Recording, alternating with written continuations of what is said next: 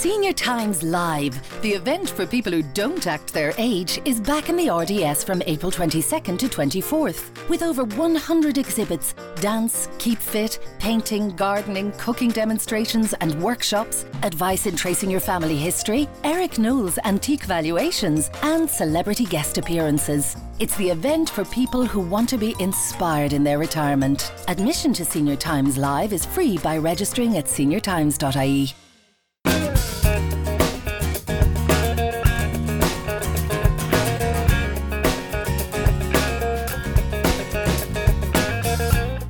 Hello, I'm Conor Faulkner and this is Driving Life.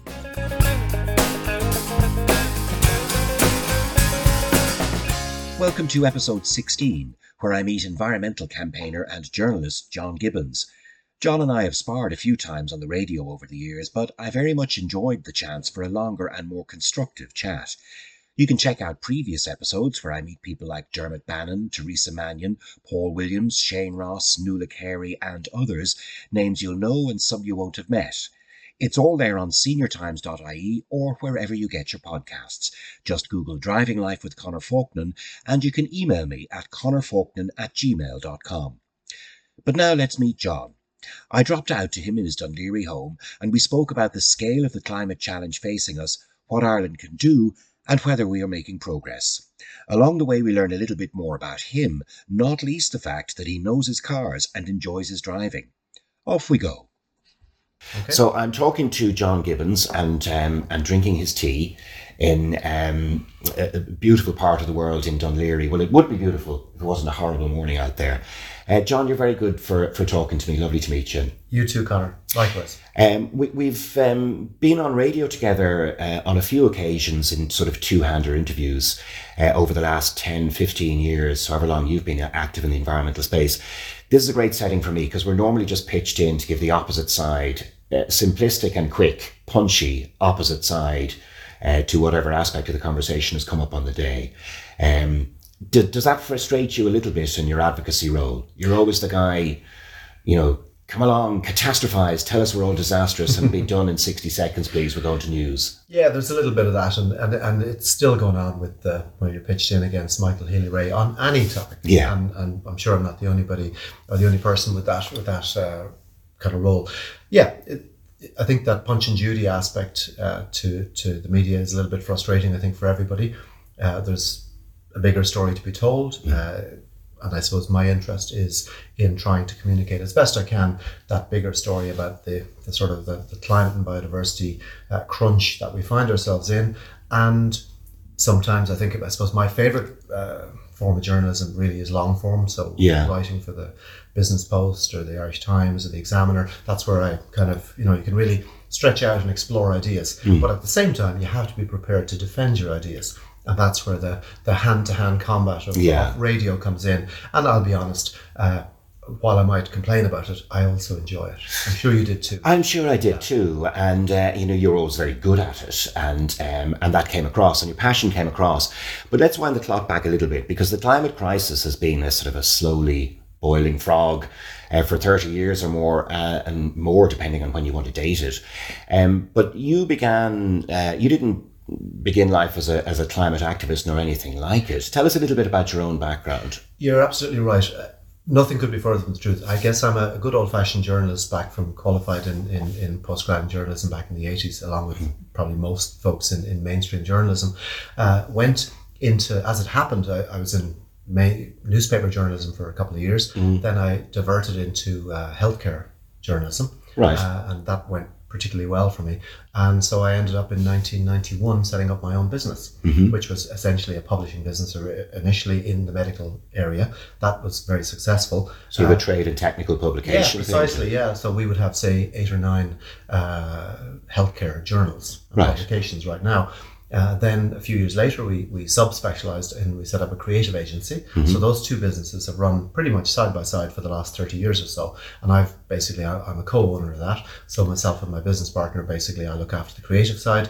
She looks after the publishing businesses, and we would have around about 20 staff. And that's allowed me to I guess. And that's the career. I mean, that's the job. Yeah. And I think that a lot of people are very surprised when they find that out. They say, well, hang on, are you not the guy on the radio all the time giving out to people and shaking your fist at them? No, my job, if you like, my career has been, in fact, as I said, in building this business and in developing it and so tough on. business, creative agency and publishing. They, it's an industry that money has sort of faded away from, but it's been fine for us, Conor. I'm not going to lie to you.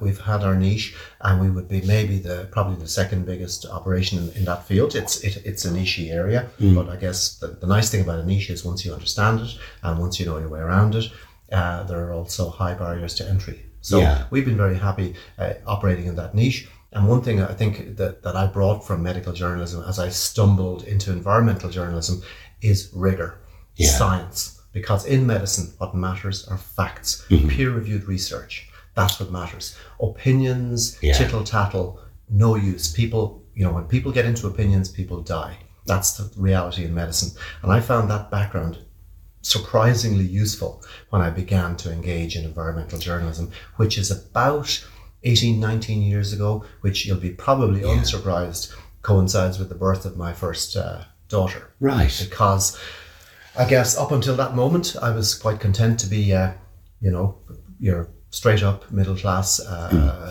Dublin business person, former journalist, happy out. Yeah. And I'll be truthful with you, I thought the environment, it never crossed my intellectual radar. I had no interest in it. I didn't read about it. So there must have been a Damascus moment, which I guess we'll get to, because I know that prior to that, you were you told me you drove a Toyota Supra. Yeah, a 3-litre V6 with the roof that pops off. Toyota Supra back in the roaring 90s. In the roaring 90s, Tiger 1. That was your concession to Tiger 1. Exactly, and better than helicopter lessons. Yeah, I mean that was the young, free and single phase, and tearing around the countryside. And I tell you, not a word of a lie, it never crossed my mind that there was any limits to what we were doing. As far as I was concerned, I had the money, I had done okay, and basically these were the fruits of my labor. And did you enjoy driving particularly, or was it just one of the fruits? It could have... Yeah, I think my first nice car was I bought a little car called a Mazda MX-3. Oh, a little sporty thing. Yeah. Or two-seater. Yeah. No, it was a 2+2, but this was a 1.8 litre straight six. And apparently it was the smallest 6-cylinder production engine in the world. And I bought that in 1992, which was the year after I was set up in business. You bought it new? Brand new. And a lovely little thing, a real little head turner. Back in the early 90s when sports cars were not that common, I used to love buzzing around the country. And I obviously wouldn't share with your listeners that number of times that all four wheels of that actually left the road, right? So I was a regular, and obviously... this is just between ourselves, so we'll go no further. A bit of a boy racer, Conor. Well, you were. That's the human male condition, isn't it? Is. I mean, it wouldn't be a stereotype. And I was saying to Paul Williams, I was chatting to the other day, because he was telling me that when he was a 17-year-old boy racer, he had a really nasty crash, and that could have been the end of it there and then. Boy racers, being 17 years old and male, isn't a character flaw. It's sort of a necessary part of the human condition, and much of human progress is sort of made by adventurous young males. But on the road, it's disastrous. Literally disastrous. That's for sure. And as I say, thankfully that phase has passed, but I totally agree. I was lucky I was never involved as a driver in a serious collision, but I was involved as a passenger in a serious accident in 1985, which I should have been killed in. And to this day, I have no idea, there's no reason why I wasn't killed in it. It defies logic. And I often think back to that moment and think, for whatever reason, I got a second chance. And I've tried to view the rest of my life as a bit of a second chance. A sliding doors moment, in a sense. If you like, yeah. And I think I try. I don't always succeed, but I try to be grateful for the many opportunities, the many breaks, the many privileges that I've had. I also try to check my privilege and realize that I live at a unique time. This is a wonderful time to be alive. If you live in our part of the world, in a prosperous, safe country, at a time of democracy and broad equality. These are amazing. If you think of the arch of history, Conor, we live in amazing and unusual times. We do. No generation in any country anywhere has ever been as lucky. We live with an emperor's privilege. We have healthcare that's tripled our life expectancy.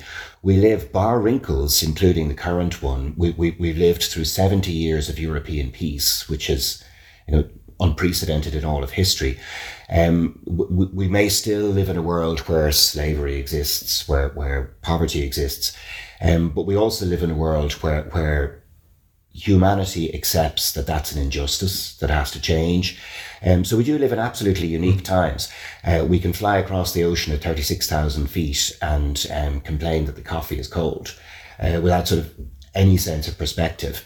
And sometimes I think that colours the environmental debate as well, which we will get to. So you grew up a little bit. What brought you to the environmental conversation? Was it the fact that this was just worsening evidently in the world? Or might you have burned with equal passion about, say, global poverty or something else? First of all, I truly can't say. I honestly felt I'd done my spin in journalism, and I was quite happy to have moved sideways into business. And I did a little hobby journalism, for example. I presented It Says in the Papers and Morning Ireland for a couple of years, just for the crack. Yeah, very good. Get up at 4 o'clock in the morning, test yourself, right? Yeah. Have a 750 word script ready for broadcast at 7:05. The little red light goes on. I think you know the book. I do, right? indeed. Yeah, so exactly. I was always a little bit of a red light junkie. So I liked the excitement, I admit it. Now, I'm not sure. I had never planned to come back to full-time journalism or to anything remotely like, and I never saw myself as a campaigner. Yeah.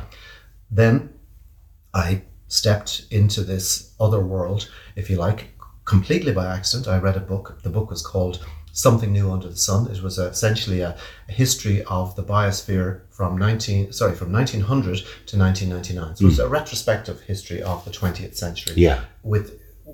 Written, by the way, by a geography professor. Very little reference to global warming. It was mostly about the impacts over that century of the human footprint on the globe. Yeah. Now, it took my breath away, Conor. It spun my head. Very dense read, maybe 450 pages, lots of references. I got to the end and went, oh my God, you've got to be kidding me. So I remember I put the book down, I put it away, thought about little else for about a month. Yeah. Picked it up again, this time with my second read. With my marker, my yellow pen, and with my journalist's hat on. I said, no, this has got to be wrong. Yeah. I read it again.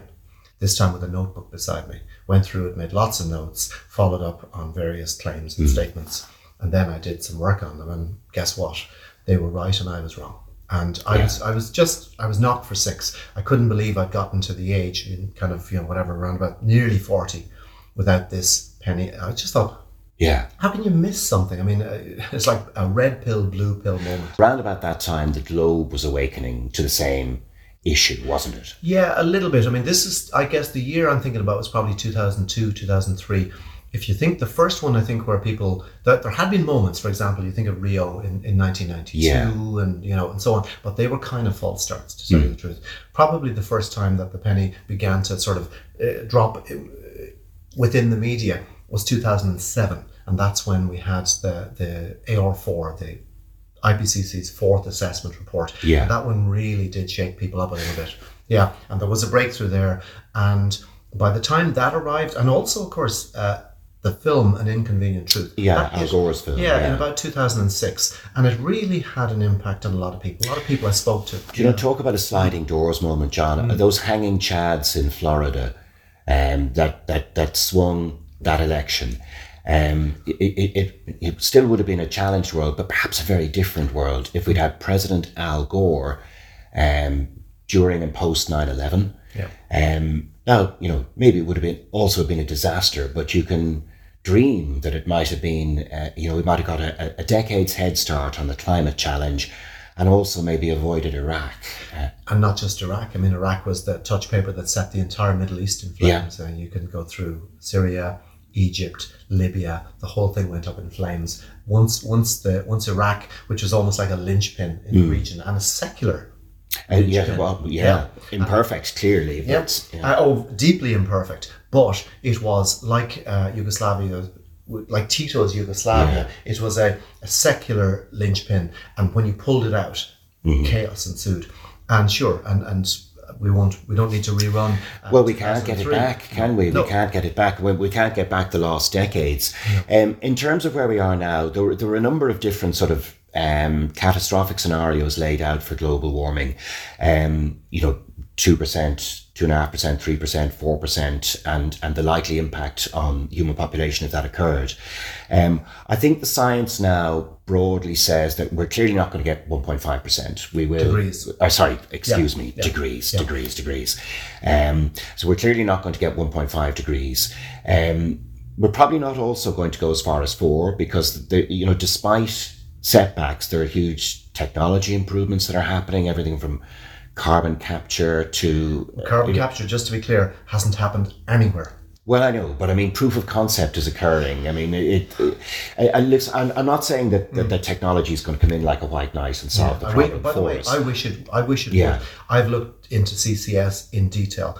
Problem with, let's just say, right, you're burning coal. Let's say you've got a coal factory. Let's say Moneypoint, and we decide to convert Moneypoint to CCS, which is, so we're going to capture the carbon at source. Brilliant.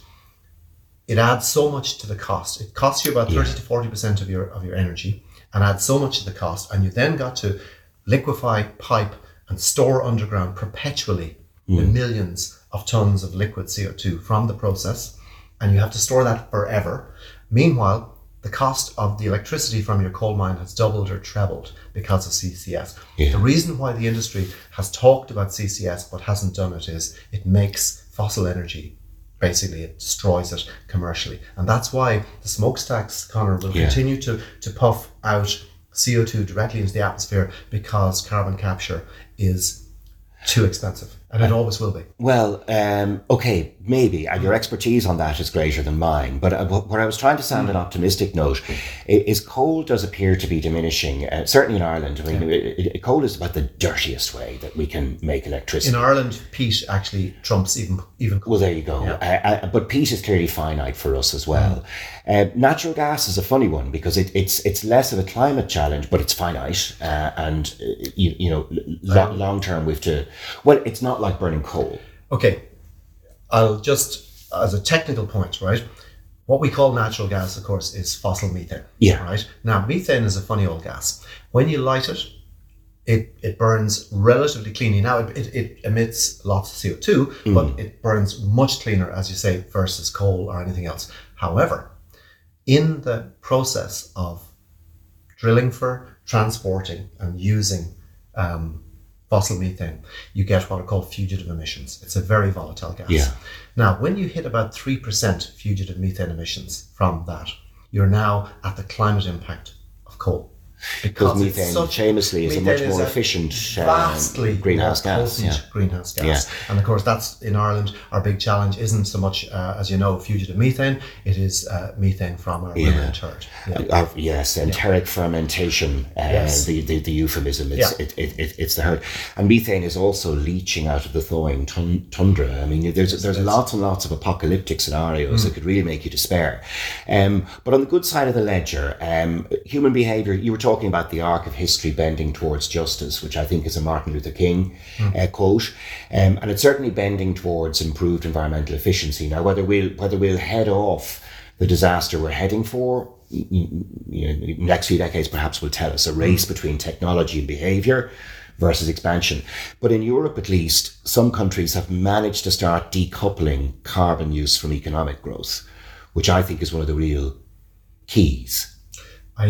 I'm struggling with this. I'm struggling with it a little bit. I'll give you a small example, right? If we were to hold up a beacon of, I suppose, the green transition in Europe, I would probably pick Norway. Right? Yeah, it has 80% electric cars. It's fabulous. They also have this amazing national wealth fund. Amazing thing. It's got over €1 trillion in it. Yeah. And this is a national wealth fund that is owned by the people of Norway. Yeah. And it's fabulous. And that will secure them into the 21st century.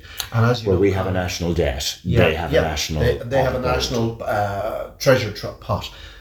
Every euro in that treasure pot has been made by selling oil to everybody else. Yes. So essentially, they have greened themselves and enriched themselves and secured their children's future by selling billions of gallons of oil to everybody else. Yeah. Now that's your Faustian bargain. Yes. Right? Yeah. Yeah, and humanity has made a Faustian bargain with oil over 200 years. And you can see what, you can see both sides of that ledger. It is a fantastically convenient power source. When we were using it at the scale that was being used in the 19th and early 20th century, even then you could see in the long term it was bound to be finite, because it's taken the globe 300 million years to make it, and the rate at which we're using it, it can't last more than a couple of centuries. But it was probably a good choice for the 19th, 20th century. But we then got hooked on it. It became humanity's heroin. And lots of other stuff that could have been developed to replace it just wasn't, for reasons of Yeah, no, you're right. I mean, I think the cheap oil basically washed away investment in, for example, renewable technologies that we could have been on this road 50, 60 years ago when we needed to be. I recently reread a book from 1972 called The Limits to Growth. Yeah. And pollution was part of it, climate change less part of it, but it was mostly about the accumulation of, if you like, human impacts, particularly expressed as depletion of key resources and the rapid accumulation of pollution. And they put those two together, and their projection was that by mid 21st century, 50, 70 years out, we would be starting to hit into a very difficult situation. Yeah. We won't worry about the ringing phone. And everything, this is what I mean. You turn everything off, and then there's some other bloody device in the room. You and I are both red light junkies, so we know we know well about the ringing phone. Yeah. It's gas actually sometimes ringing with journalists, because I could be a Sunday afternoon and I'm playing golf, and you have to come off the golf course and you have 7 missed calls from the same journalist. So then you're ringing back and he goes, "Oh, sorry to bother you."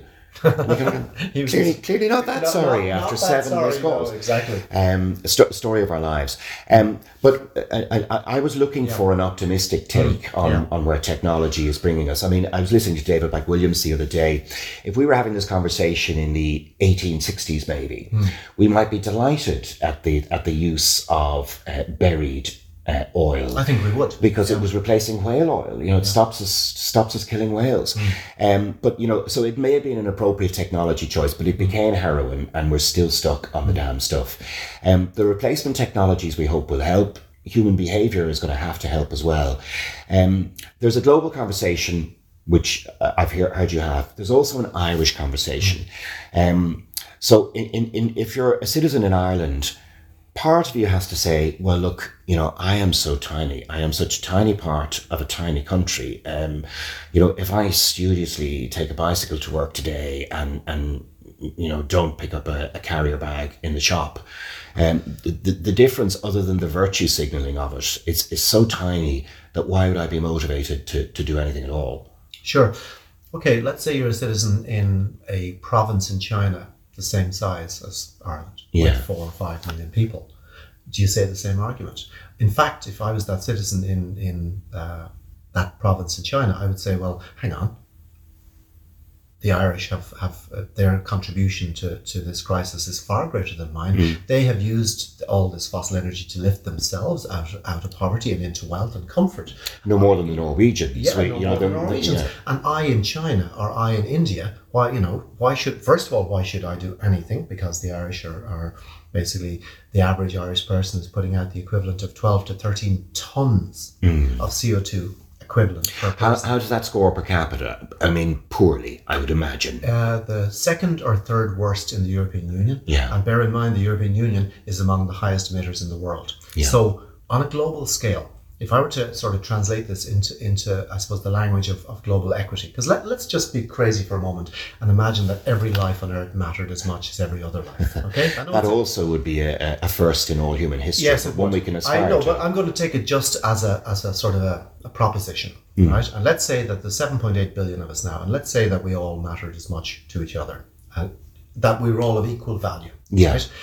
Because let's face it, we all matter to those around us. Yeah. Equally, okay? So if we took that view, then what we would have to do is to divide up the remaining global carbon budget and assign that to every individual person. And so Conor gets this slice of the budget, John gets this, the person in India gets this, the person, and so on. We divide it up, and then we figure out how much more carbon can you or I or this person in India burn for, say, the next 100 years or the remainder of our life. Now, when you do that equation, what you find is that Ireland has already, we've torn through our share of the global carbon budget. Let me give you a slightly different way of thinking about this.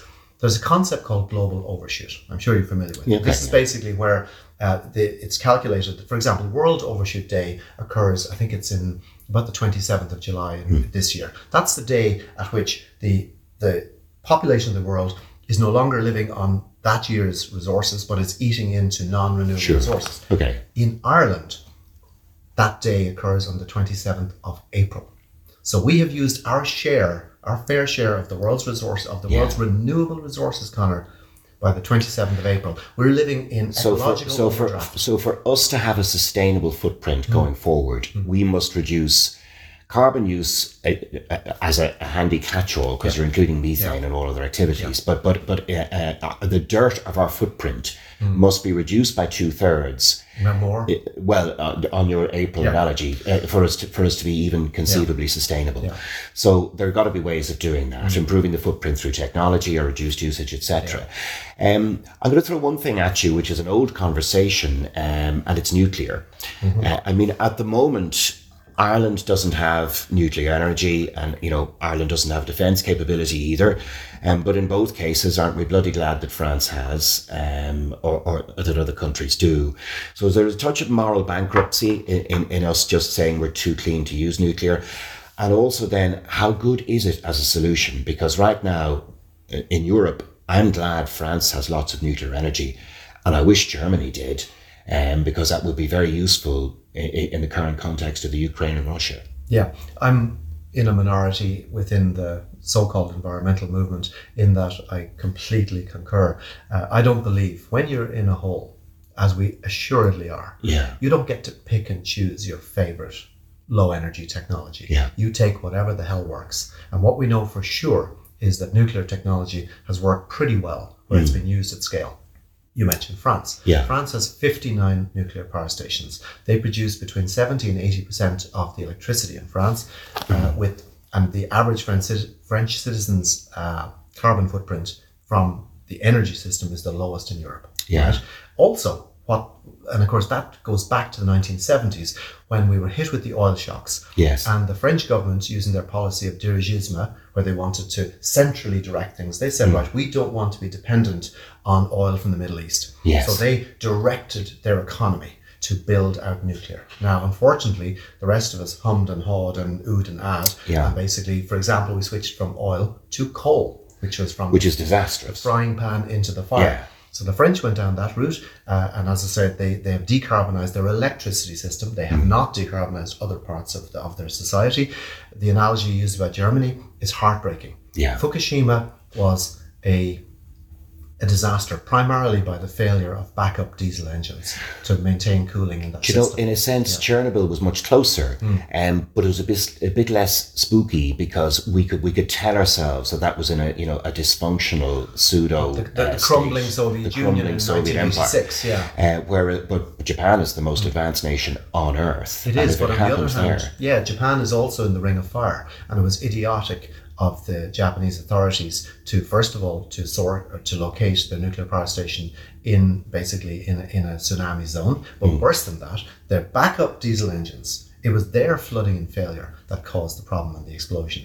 The actual power plant itself would have been fine had they simply moved their diesel engines a few kilometres inland and put them up on stilts. The diesel engines would have continued to run. That was their backup system. It was really poor engineering. And from my recollection, the Japanese designed Fukushima to cope with I think it was an 8.7.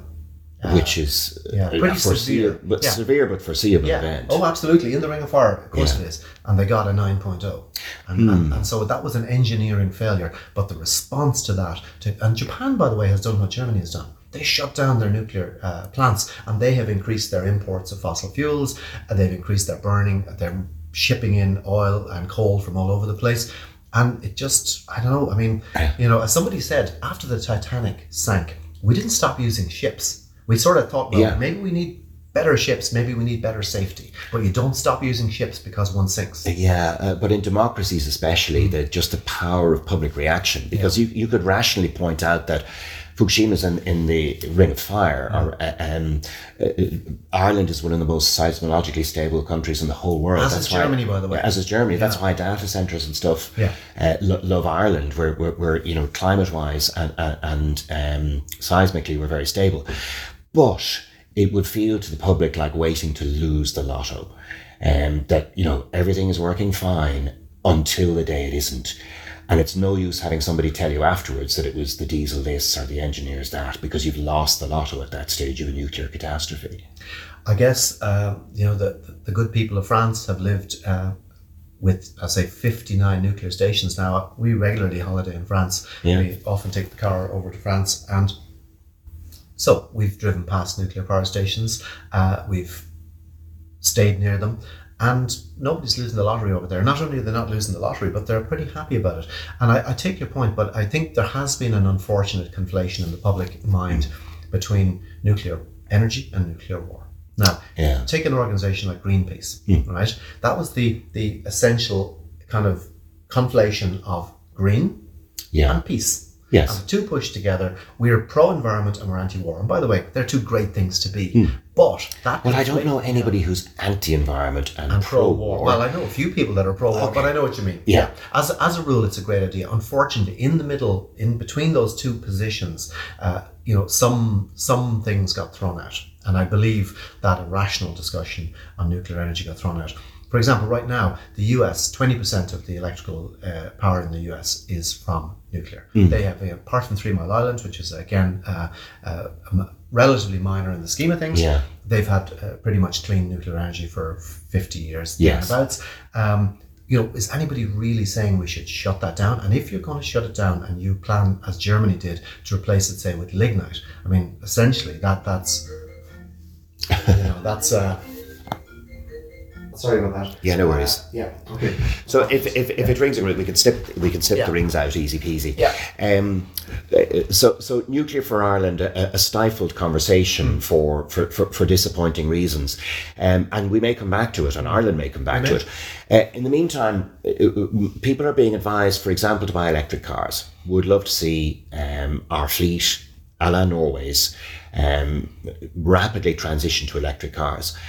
When we do, if we imagine we complete that, that also comes with enormous challenges, doesn't it? And you need the electricity from somewhere, for starters. You do. And of course, there's huge resource implications in building out a fleet of... are we really going to build 1 billion electric cars in this world? I'm not sure. Take Ireland, as you know, we doubled our fleet of privately owned cars from about 1 million in, I think it was 1996, to well over 2 million. And that's a lot of cars on a little island. Yeah. Now, I think, and again, you know these stats really well, your average car spends, I think it's 96% of its life parked up, either on the street or in front of your house, costing you a lot of money. And if I may quote some AA data here, which I often use in radio discussions on this very point, the average family, it's costing them about 10 grand a year to keep one car on the road, 20 grand to keep 2 cars on the road. Every time the AA published those figures, they used to do it every July, I think it was, and people would say, oh, that's rubbish. Yes. Like, that's just no total idea exaggeration. How expensive it is, because they think that running a car means putting diesel in the tank. That is only the tip of it. The depreciation, your 30 grand car is losing value. You can almost go and watch it lose value. Yeah, literally, yeah. There's no asset that depreciates quite like a car. Yeah, I know. Yeah. And we put all of that into the spreadsheet, and it is true. And yet people still need it. So, humans being to some degree rational animals, they wouldn't do it if they didn't feel they needed it. Although, mind you, Conor, look at the effort and look at the expense and look at the vast marketing money spent by the motor industry to convince us that our spiritual fulfillment, our sense of freedom and adventure can be relieved by owning a car and driving a car. You know those magical empty roads you keep seeing in the car ads? I'd love to drive on some of those magical. You should be advertising for the bloody roads. Yeah. And you're right. I mean, marketing perceptions and the scale of the automobile industry is absolutely gargantuan, and they can think long term. So they can absolutely, no more than the tobacco companies before them. Their sheer scale means that they can shape societies in some ways. As we saw with Dieselgate, for example, they're also prepared to tell a pack of lies, push, and also, like it's often been said in Ireland, we were told to change to diesel back in 2010, and that turned out to be just as bad or maybe worse. Absolutely. We were lied to. That's the thing that annoys me. Well, you could do a whole podcast on it, and in fact, it has been done, and I might do it yet. Yeah. But I shouldn't be shocked. But one of the things that was just astonishing was the venality of it, the pettiness of the lies that were perpetuated, and then the scale of the consequence. But listen, we might have that. In the meantime, VW, whether you believe they're reformed or not, the thing about big capital is even when it's flawed, it can be pointed in the right. It can be channeled like water flowing. You might drown the odd time, but you can get it to turn the wheel that you want it to turn. And VW are investing billions. I think it's about $4 billion a year in electric car technology. I drove my first, only for literally half an hour, I drove the ID4. The ID4, yeah. The ID4. Just last week, I took it for a spin. A friend of mine has one down in Leitrim, so we took it for a spin. It's the SUV-shaped one. Is that the one? Yeah, a little bit. And he was a little bit disappointed, I think, with the range of it, but I think there is a longer range version available. Now, the weekend just gone, I got a 36-hour loan of the BMW i4. Very nice. Oh, yeah. Yeah. And I took it for a spin down the country. I took it, first of all, up the Dublin Mountains, around the Sally Gap. I was having flashbacks to my boy racer youth. And I'll be honest, I hope all four wheels stayed on the ground. At least 3 were on the ground at any given time. But I have to say, a beautiful car. I once upon a time, I was a BMW owner, had a very fine 5 Series estate for a number of years. And this was a harken back to that. And this is all electric. And I have to say, they've done a beautiful job with it. The range, depending on how you drive it, I'm guessing maybe 430, 440. They claim 5 something, but it's not really. Well, a handy ratio for the claims, and the manufacturers are all like this. So as they used to with miles per gallon, whenever you see an electric car range, first thing you do is knock about 20-25% off that, just as your starting calculation. Then for winter driving conditions, knock 25% off it again. And that might be disappointing compared to your brochure, but it's still pretty reliable. Get me from Dublin to Sligo. Sponsored by Expressway. With My Expressway, free travel pass holders can reserve their seats online at expressway.ie or at our ticket machines in stations. Think you're not smart enough to own a smartphone? Well, think again and think Doro. Doro phones are designed specially with the older person in mind. They're easy to use with louder sound and larger text. Plus numerous state-of-the-art features that don't compromise on performance or quality. To learn more about the full range of high-tech Doro phones, visit doro.ie. Doro phones. Make friends with innovation. If you're enjoying this podcast, why not subscribe to Senior Times? Visit the website at seniortimes.ie and like us on Facebook. I've been an all-electric driver for 4 years. In fact, 4 years next month. And so I've gotten used to managing the range. Now I've been lucky that the car I have has a pretty good range. And I've taken that car to France, all the way around France. And did 3,500 kilometers and wrote a piece about it. It's a Tesla, is it? Yes, it is. Yes, it is. Very nice. It was a 3-year-old Model S that I bought in 2018. And again, it wasn't, I must have a Tesla. It was in 2018. It was the only car that offered a decent range. To be honest, there was nothing else available at that time. It was more expensive more than I ever spent on a car or would ever want to spend on a car. But I really felt that if I'm not going to do it, who is? Yeah. Okay. So I sort of, took one for the team, Conor. Took one for the team, and what's going to persuade the team to do it is not so much, do your bit for the environment. It'll be, They are fantastic cars. It is Amazing just in cars. every way a superior technology. Only costs about a third the amount to service because there's so little to go wrong. It's just right. every sense of superior technology, better driving experience. And also it'll be the only car you can get. They just won't be making. And if you're thinking about buying, say, you're thinking, let's say you've got a budget and you're going to spend 50 grand on your next car, and lots of people, as you know, are spending that and lots more. Indeed. Lots more. And if you're heading out to, say, you're replacing your car in 2023, 24, 25, that's the next 2 or 3 years, you got to think that there is a cliff coming, and that cliff is 2030, beyond which new car sales in Ireland will be electric only. So if you're still heavily invested in a internal combustion technology at that stage, you're going to take a financial bath in the late 2020s. Yeah. So might be a good time to think about it, not because you're a do-gooder or a holy Joe, but because it's smart. Yeah, and then collectively between us, diesel will have a long tail. I mean, you said yourself, where we are now, it makes more sense to continue using the existing car fleet than to go and make new cars. So diesel will have a long tail, but we will complete the move. And then maybe that'll take the poor motorist out of the climate conversation. He might still be in the urban congestion conversation, the public transport conversation. I'm glad you brought up the congestion thing, because I think it's critical to say we're not going to replace 2 million ICEs with 2 million EVs. There's no way.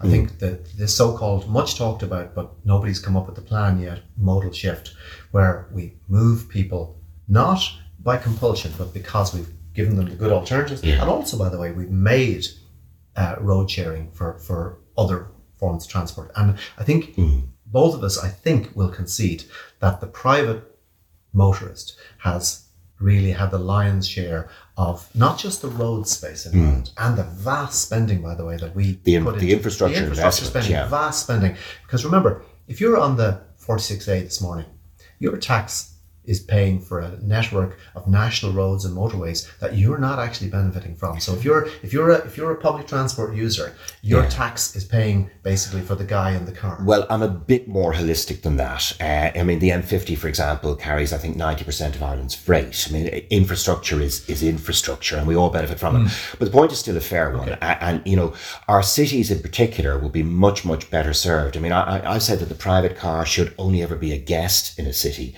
and should feel like a guest. Inside the canals, I would think that other than the occasional taxi and cars for people with disabilities and so on, I see no reason to have private cars inside the canals in Dublin. And the French, for example, are moving in that direction at 100 miles an hour, if you'll pardon the pun. Yeah, I know, but the French also have a metro system. I mean, Madrid built a metro system while Dublin was talking about ours. Yeah. So frustrations there. But I suspect in these conversations, they can get a little heated in the pub, but most people are in kind of sort of 90% agreement. So you wonder then what the inertia is stopping these things happening a little faster. Yeah, I think I believe some people say the greatest force in the universe is gravity. I believe the greatest force in the universe is what you've just described. It's inertia. Yeah. It is the tendency to do today what we did yesterday. Now, I'll give you a tiny example. I found, like a lot of other people, I put on a few COVID kilos, right? I wasn't too happy about it, right? So I decided I've got to change my habit and get walking and do my 10,000 steps and so on. Boy, it is amazing how difficult it is to change your habits. Now, when you get over the hump, it's not so bad. Well, they say when you've invested 6 weeks or something. Oh yeah, there's a magical point at which you have to force yourself to do behavior until that behavior becomes, if you like, ingrained. It's the habit thing. Yeah. Now, you then have to force yourself to stop. Yes, well, almost. You're absolutely right. I've gone out here at night walking because I've been so missing the endorphin hit from it. But it takes effort to get off your butt and get out. And I think the same way we have this tremendous inertia. It's the inertia that says, well, I already have a diesel. Yeah. I already have a gas boiler. I don't want to change. And that inertia, Conor, in my experience, often then spills over into being very annoyed with people like me saying, oh, you should be changing this, you should be changing that. Now, you might say we need to find a better way of saying it. And I agree. I'm always open to a better way of making my argument. But I do find sometimes that you're... Do you get accused of catastrophizing? Because I'll tell you, this may be an unfair analogy, but I think a lot of people get vaguely annoyed with some of the health advice. So when you're kind of thinking, I agree alcohol is bad, but, I'm now having my third pint on the day of a rugby match. Am I a binge drinker? Yeah. And if I'm a binge drinker, then, does that word just become devalued? I think that's a great analogy, because I've certainly had my third pint at a rugby match or out with a good friend, and I have read exactly what you've read, and I'm looking at it going, but I have a good idea of what my safe capacity is. I've reached this age in my life. Yeah. I've enjoyed alcohol as a friend over the years, and not, as a social, whatever you want to call it, lubricant. I know my limits, and I would agree with you. If I hear some guy on the radio telling me, oh, you're a binge drinker, you need to stop drinking alcohol, I kind of find, well, I need to stop listening to stupid advice. Yeah, I take that. Exactly. So I think we do need to be careful. So are the climate Cassandras doing that? Yeah, I wish they were, because I guess I'm a bit of a climate Cassandra. I wish, and there's nothing I wish more fervently, Conor, than to be completely dead wrong about what I've been banging on about for 15 years. Most people who have a hobby horse, right, they want to be right. And not only do they want to be right, but they want to convince you that they're right. Yeah. I don't. I read extensively, but I also read from the quote other side. Unfortunately, in the climate argument, there isn't really another side, unless you want to listen to Fox News or something. Yeah, well, there's a isn't another sinister side. other side in the sense that there is, in fact, sort of murky PR money looking to poison the well of conversation. Precisely. You described the tobacco industry earlier, and that was co-opted by the fossil fuel industry with the so-called tobacco strategy. It is also, by the way, being co-opted by the global livestock industry has done exactly the same thing. They've co-opted the same tobacco strategies to confuse and to befuddle. And it is unfortunate, but to answer your question, am I a catastrophist? What we're looking down the barrel of is to do the numbers very briefly, we're at about 1.1, 1.2 degrees above pre-industrial. Now, that doesn't sound... Somebody listened to us this afternoon saying, don't be daft, John. Sure, the temperature in Ireland changes from, 5 degrees this morning to 15 degrees this afternoon. You're being ridiculous. Let me give you an analogy that draws from my medical background. Right. Your core temperature right now, if I was to push a thermometer into your ear, is 37 degrees. Yeah, ideally, sure. It will be. Yeah. If you're healthy, it's 37. Now, if I pushed a thermometer into the ear of somebody in Australia today, their temperature would be 37. Yeah. If I did the same thing in China, 37. So guess what? Our homeostasis as a species is at about 37 degrees centigrade. Yeah. Now, if your core temperature, not the outside temperature, your core temperature rises to, say, 38, 39, you're in fever. You've got a fever. Yeah. If it rises to 39, 40 and stays there, you die. It's as simple as that. That's how critical your core temperature is to your well-being. Now, you might be outside for a half an hour and get very cold and come back in, but that doesn't really affect your core temperature. And for example, if you get frostbite, it's because your body has withdrawn blood from your extremities to protect your core temperature, because that 37 degrees is the zone in which all your organs live. If you change that temperature up or down outside of a very narrow band, you die. Yeah. No. So 1.2 or 1.5. We have gone outside the global core temperature, Conor, has shifted more in the last 50 years than in the preceding couple of thousand years. Yeah. And we know this. We know this. And there was talk about muddying of the waters in some cases deliberately. There was ambiguity about that debate if you looked for it going back a while. If you looked for it, yeah. But it is thoroughly resolved now. Yeah. And, bar those who believe the earth is flat, climate change is real, human behaviour is causing it. They're no longer a debate. There might be a debate now between optimists and pessimists as to whether technology is pulling it far enough away from the brink or whether inertia it means that it's inevitable. Yeah, a lot of our technologies are actually driving the problem, and therefore hoping for technology to fix the problems that are often propelled by technology, I think, to me, is engaging in unreasonable hope. And I think there's things we should be hopeful about, right? What should we be hopeful about? We should be hopeful that the things that would help us to resolve this crisis, and to me, this isn't a crisis, it isn't a climate crisis about temperatures and things. It's a crisis of identity.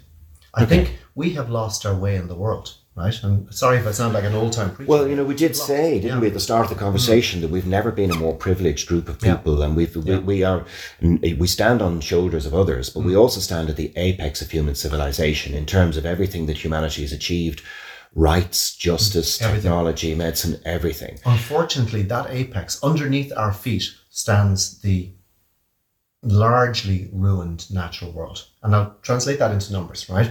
Since 1970, and 1970 is a good benchmark year because that was really the year, for example, that the US EPA was set up. It's the year of global environmental awareness. So let's take what's happened in the 50 years since 1970. Yeah. Right. First of all, the number of not so much of species, but the total number of wild mammals on Earth has declined from 1970 to 2020. That's a 50-year period. 1970, by the way, is the year I started in primary school. So this isn't ancient history, right? So in that 50-year period, chunk of my life, we have lost 68% of the total wild animals in the world in 50 years. So we are living in a mass extinction. Precisely. Event. This is, the scientists call this the sixth mass global extinction event. I was reading that a future archaeologist in a couple of million years' time, the way that they'll date it will be the radioactivity because of nuclear testing in the 20th century. Has put down a new layer, like the iridium layer from the dinosaur extinction. And as they sift through that, and that layer, it'll correlate with a mass extinction. It will be, that layer will only be a few millimeters thick. And it will correlate with a mass extinction. Yes, it will. Now, we're in a mass extinction. And the strange thing about this is we're so disconnected from nature that we think that we can actually somehow or other persist beyond the mass extinction, which is a very strange idea. Now, if I switch species for a second, or switch phyla, and let's look at the insect kingdom, right? Now, the insects have ruled the world for 400 million years. They were here 150 million years before the dinosaurs. They have survived the global mass extinction event 65 million years ago. They bounced back. Insects are undoubtedly the great survivors of the last 500 million years. Now, a German study was published in 2017 that found in the preceding 25 years, in a nature reserve in Germany, a country, by the way, with good ecological rules, far better than ours.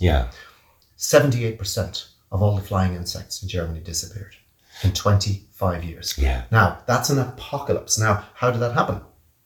Pesticides, land use change, lighting at night, for example, has completely destroyed their navigational ability. Have we become, all of those things clearly true, from everything from DDT to... and with neonicotinoids, glyphosate, we've gone to war with the natural world. And of course, insects, we don't even like insects. And they're creepy. We find them kind of annoying and creepy, and we have pretty much pushed them out of the world, out of our world. Now, there is a growing awareness, I think, that of the sense to which that was a mistake. So you can look at things that were done previously and say, oh my God, how could they be so short-sighted? But it feels like we're not making those mistakes again, because there's an appreciation that the natural world is integrated. And we think about 21st and 22nd century technologies that humanity will come up with. You would like to think that they will be designed to be more in sync with the natural world because of an appreciation of its importance. I hope you're right. But I'm looking right here in Ireland. We have had a full collapse of our natural systems. We are we're a biodiversity desert in this country, right? We have our lowlands, our farmlands they are biodiversity wipeouts. I mean, we have, for example, the use of, for example, if you've got a field, a meadow of grass that has been used for silage production. The advice, if you like, now is every 3 or 4 years, as that gets a bit exhausted, because of course everything's now rapid cycling, you burn it off with glyphosate, kill everything, plow it up and reseed. Now, this is the advice coming from our agricultural research agency. This is the advice, you read about it in your agricultural press. I read about it with my head in my hands and go, oh my God, people in Dublin and in the towns have no idea. It feels monstrous, certainly. But I mean, as does the process of slaughtering a pig, if you ever think it through. But, Irish farmers will make the case that, you said earlier that Ireland has a really dirty footprint compared to other countries in the world. Our agriculture sector, though, they will argue that they are the most efficient producers of beef, for example, and if it's not being produced in Ireland to EU standards in a first-tier agricultural country in terms of technology, etc., then it's going to be made somewhere else. You're not going to have the slightest impact globally, except insofar as you will make beef more carbon intensive. Yeah, I've heard those arguments. I don't think they hold water. I think as well we're not passive in this. It's not like we're saying, well, there's this global demand and we're just servicing it. We have Bord Bia. We give them 70 million a year of taxpayers' money to go out and do the marketing. And what are Bord Bia marketing? They're not marketing organic oats. They're out marketing beef and dairy products all over the world. They're going to rich countries, Conor, like Abu Dhabi and Saudi Arabia and the Chinese middle classes to sell our fine milk as milk powder, so that the Chinese mums can feed that to their babies. Our milk powder business is worth over €1 billion. Well, we supply an astonishing percentage of global baby milk is supplied by Ireland. Yeah, the question is that the business that we want to be in? Is that really the business? Because I think this year, of all years, especially stumbling out of the COVID crisis and stumbling into war in Europe, things that have come home to people is food security. Yeah. Now here's a 6 marker. Is Ireland? You've heard Leo Varadkar, you've heard Micheál Martin say that Ireland is feeding 40-50 million people. No, they're not. That is a industry talking point. Now, what they mean is 50 million people somewhere in the world have eaten an Irish product. Of course they have. Now, if you produce Mars bars and 50 million people have eaten one of your Mars bars, can you say that the Mars company is feeding 50 million people? Yeah, and you can't just simplistically count the calories. No. And you're also, in a globalized world, you tend to specialize. So, we put a lot of money into dairy because we're best in the world at dairy. Well, we didn't bother making sugar anymore, and now we have to import that. Yeah. The best in the world at dairy, again. Well, we would have held ourselves to be. We're okay. Our system is okay. The problem is, of course, we've far too much of it, and we've expanded. We had a system, Conor, in agriculture in Ireland, say from 2000 2010, and again, Teagasc have done the research on this, where the agricultural emissions, in line with government policy, fell steadily over that decade. Yeah, they fell by, I think, over the decade about 15%. It was a nice steady decline in line with our national objectives. Then in 2011, there was a bit of a panic, if you remember, around the crash. Yeah, everybody kind of lost their minds for a couple of years, and they went panicking around. And the new white horse, is the wrong analogy, the new saviour was going to be untrammeled agricultural expansion, and the focus then was going to be on applying pressure at European level to have milk quotas removed, because Ireland was a big player, by the way, in that decision, and then we rushed into it. We're the only country in Europe that has substantially increased its dairy herd, and we have increased it by 500,000 dairy cows. These are enormous animals with huge impact. And we find, for example, that the watercourses in the dairy intensive areas, like, for example, the southeast, we now have high nitrogen levels, declining water quality, with huge pressure on the land. And our livestock herd is producing 40 million tonnes of slurry a year, right? And this is cascading onto the land and into the hedgerows and causing huge environmental damage. And all of that for powdered milk for Chinese? Is that the price? Is that okay price? Or for money, to be crude about it. In a globalized world, the tendency is for you to do what you think you're best at and to maximize that. And that's one of the problems why the aggregate of it can be so disastrous, because each individual in the system is just rationally trying to maximize. I completely agree. And I think as well, I go back to the thing I said earlier about food security, right? There's a couple of things that I would love to see. I grew up, by the way, on a farm. I did know that. Yes, John Gibbons, the enemy of all farmers, is actually so-called. My late father, it's like me on a bike. My late father was a leading activist in what was then called the NFA, which was now the Farmers Association. And we were basically we were raided when I was 3. We were raided by the guards at 6 o'clock in the morning, and all our stuff taken off in vans and really scary stuff, right? So I do I didn't understand. associate the NFA with dawn raids. Oh I yeah, have to say. I mean, a bunch of farmers were locked up at that time. This is in 1960s. Was one of the big protests going on? The rate strike in 66, 67, and my father was right smack in the middle of that. And we as a family were kind of dragged into this thing. And it was part of my very earliest memories. And this is in the proverbial DNA. I get that. But what we have lost somewhere along the way is, what is farming about?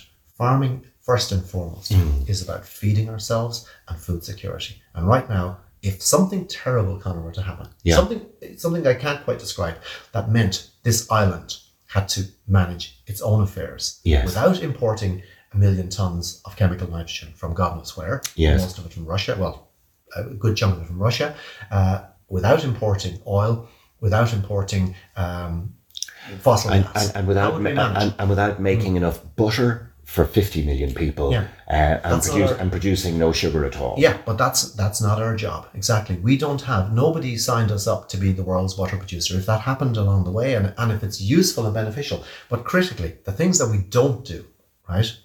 We have the second lowest percentage of our land under organic farming systems in the European Union. It's at the moment slightly below 2%. Now, basically, that means 98% of our land is farmed in a way that is nature unfriendly. I'm sorry, that's a blunt way of putting it. Mental picture of taking a train across Holland and just looking at seas of managed land where you, so surely we're better than that, right? No, the Dutch, in fact, are the world's second largest exporter of agricultural produce. Now, some of it is kind of useless produce, for example. Tulips, like flowers, planted flowers, sure.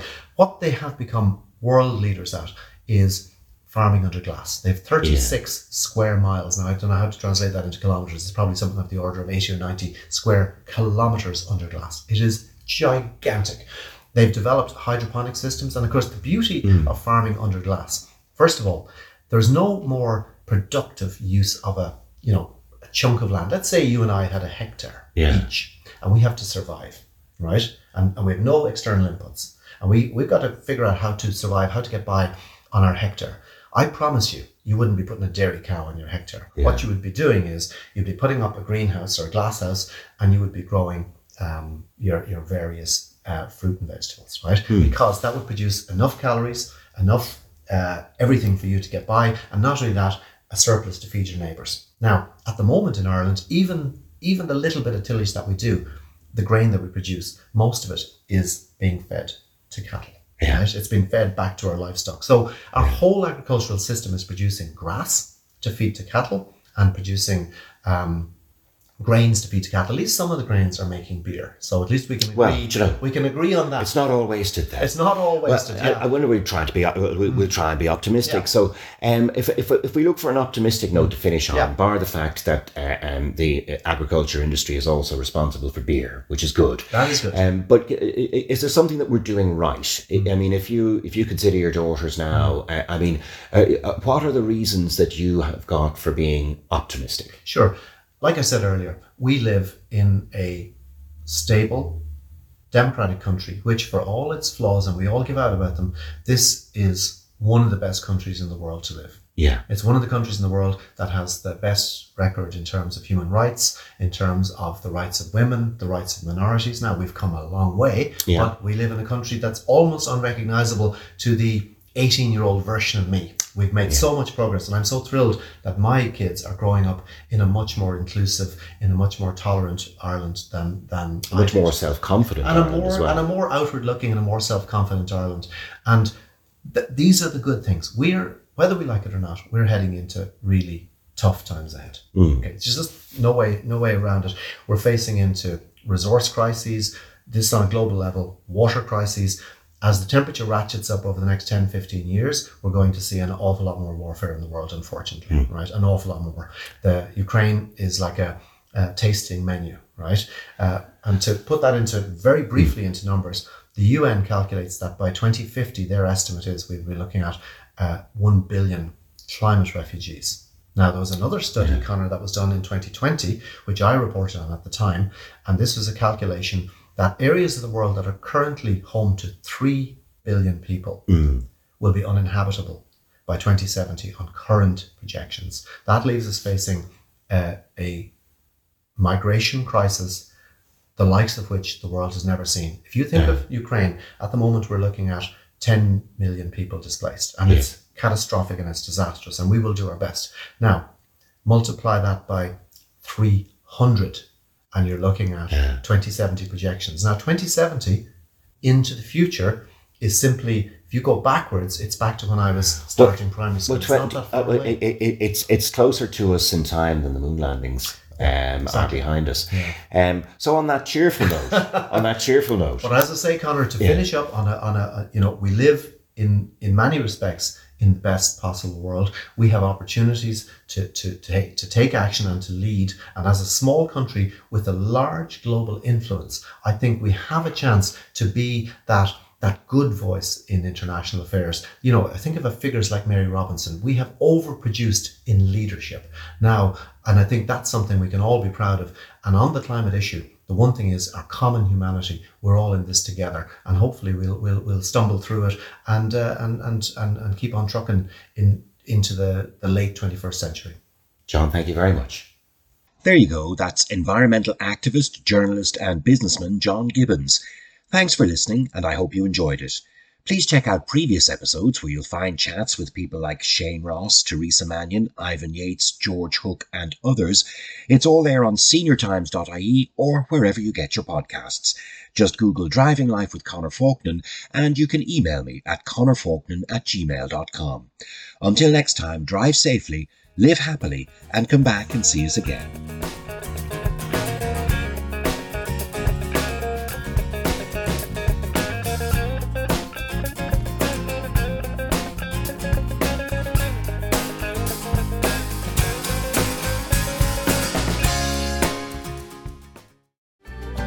Sponsored by Expressway.